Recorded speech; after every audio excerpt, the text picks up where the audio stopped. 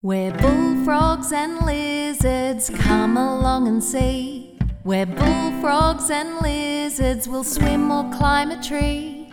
Where bullfrogs and lizards, there's so much to explore. Where bullfrogs and lizards, come with us, there's more.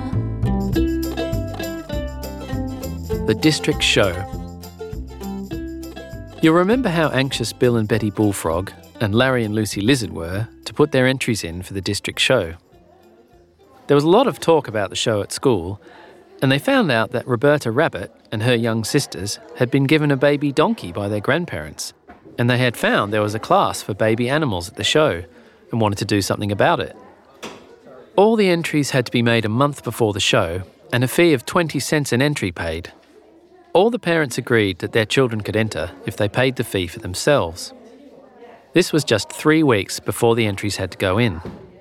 None of the children had more than a few cents each, and they had to think hard to see what they could do. First of all, they got together at school to see what they could plan. It was quite a large sum of money in those days, and there weren't many chances to earn money in the country. Roberta Rabbit got the first idea. The farmer next door to the rabbits had a lot of fruit trees and had to spend a lot of time he couldn't afford chasing away hungry birds. If he would employ Roberta for the next 2 weeks of school holidays, she might get her 20 cents. The farmer was quite pleased with the chance to do other work. Roberta got very tired, as it was hard to keep on all day, shouting and banging a stick on an old tin can tied to strings.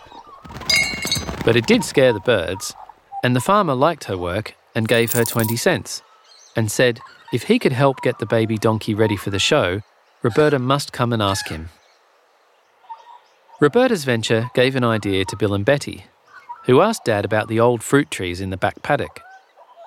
Dad thought they weren't much good, but said if the children could get any good fruit, he'd help by selling it.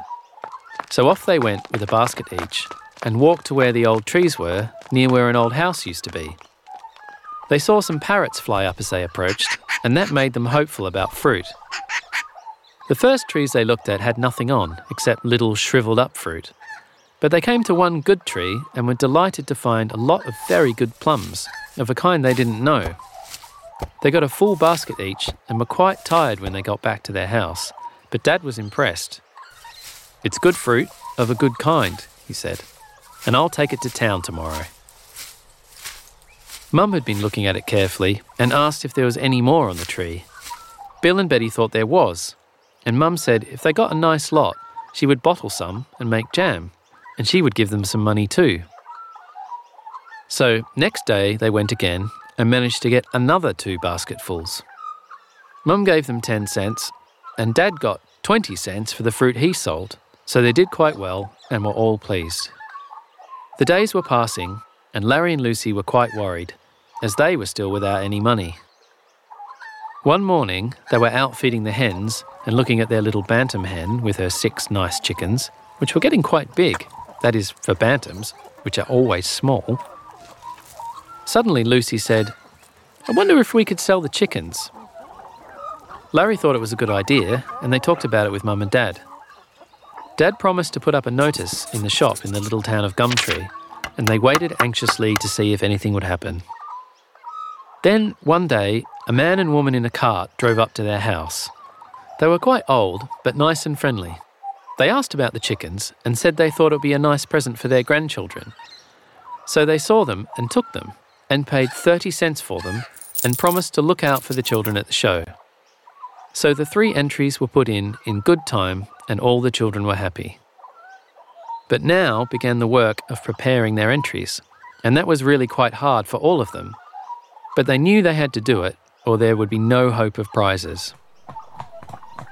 Bill and Betty were kept busy getting Tommy used to Betty riding him round at different paces, and they spent lots of time grooming him to see his coat was at its best. They did little jobs on the old saddle to make it look better, but they could see that Mum and Dad were not quite happy, and one day they were told why.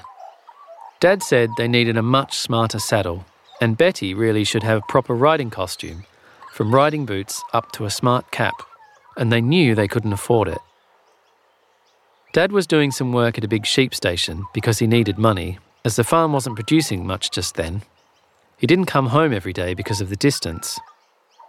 But one time he came home looking very cheerful because the station owner had offered him a riding outfit of Betty's exact size and a nice pony saddle very cheaply, and said it could be paid for in work, not money. So they had just what they needed. And when Mum had made a few alterations, Betty's outfit was just right, and the saddle was made very shiny with a little polish and lots of rubbing. Lucy and Larry were busy with the bicycle. Dad got some special enamel to paint over the spots where it had got bumped and scratched, and the children were busy in the big shed, finding and making things for decorations. They made wire frames to go over the front and back wheels and hung on them all sorts of little models they made themselves. Birds and beasts and farm implements, all hanging by fine string and moving about really beautifully. Dad brought home some special balloons to be blown up and fastened on the bicycle at the show day. Mum made Lucy a special fancy dress suit out of brightly coloured scraps of cloth, so they all had a part in the preparation. Roberta Rabbit and her sisters were busy getting the little donkey used to being walked around and starting and stopping when he was told to. But they would have liked a nice bridle for him. At last, Roberta went over to see Mr. Fox, the farmer who had offered to help her. Mr. Fox looked puzzled for a little while, and then he said, "I used to have a special bridle for a foal. It should be still about somewhere." He went into a storeroom and poked about, and then came out with a very small bridle. "It's not very clean," he said, "but tidy it up and I think it will help you." When they did clean it, they found there were nice brass ornaments all over it, and they worked hard to get them clean and shiny. Fortunately, the show that year was held on a sports ground near Gumtree School, so they were all able to walk there.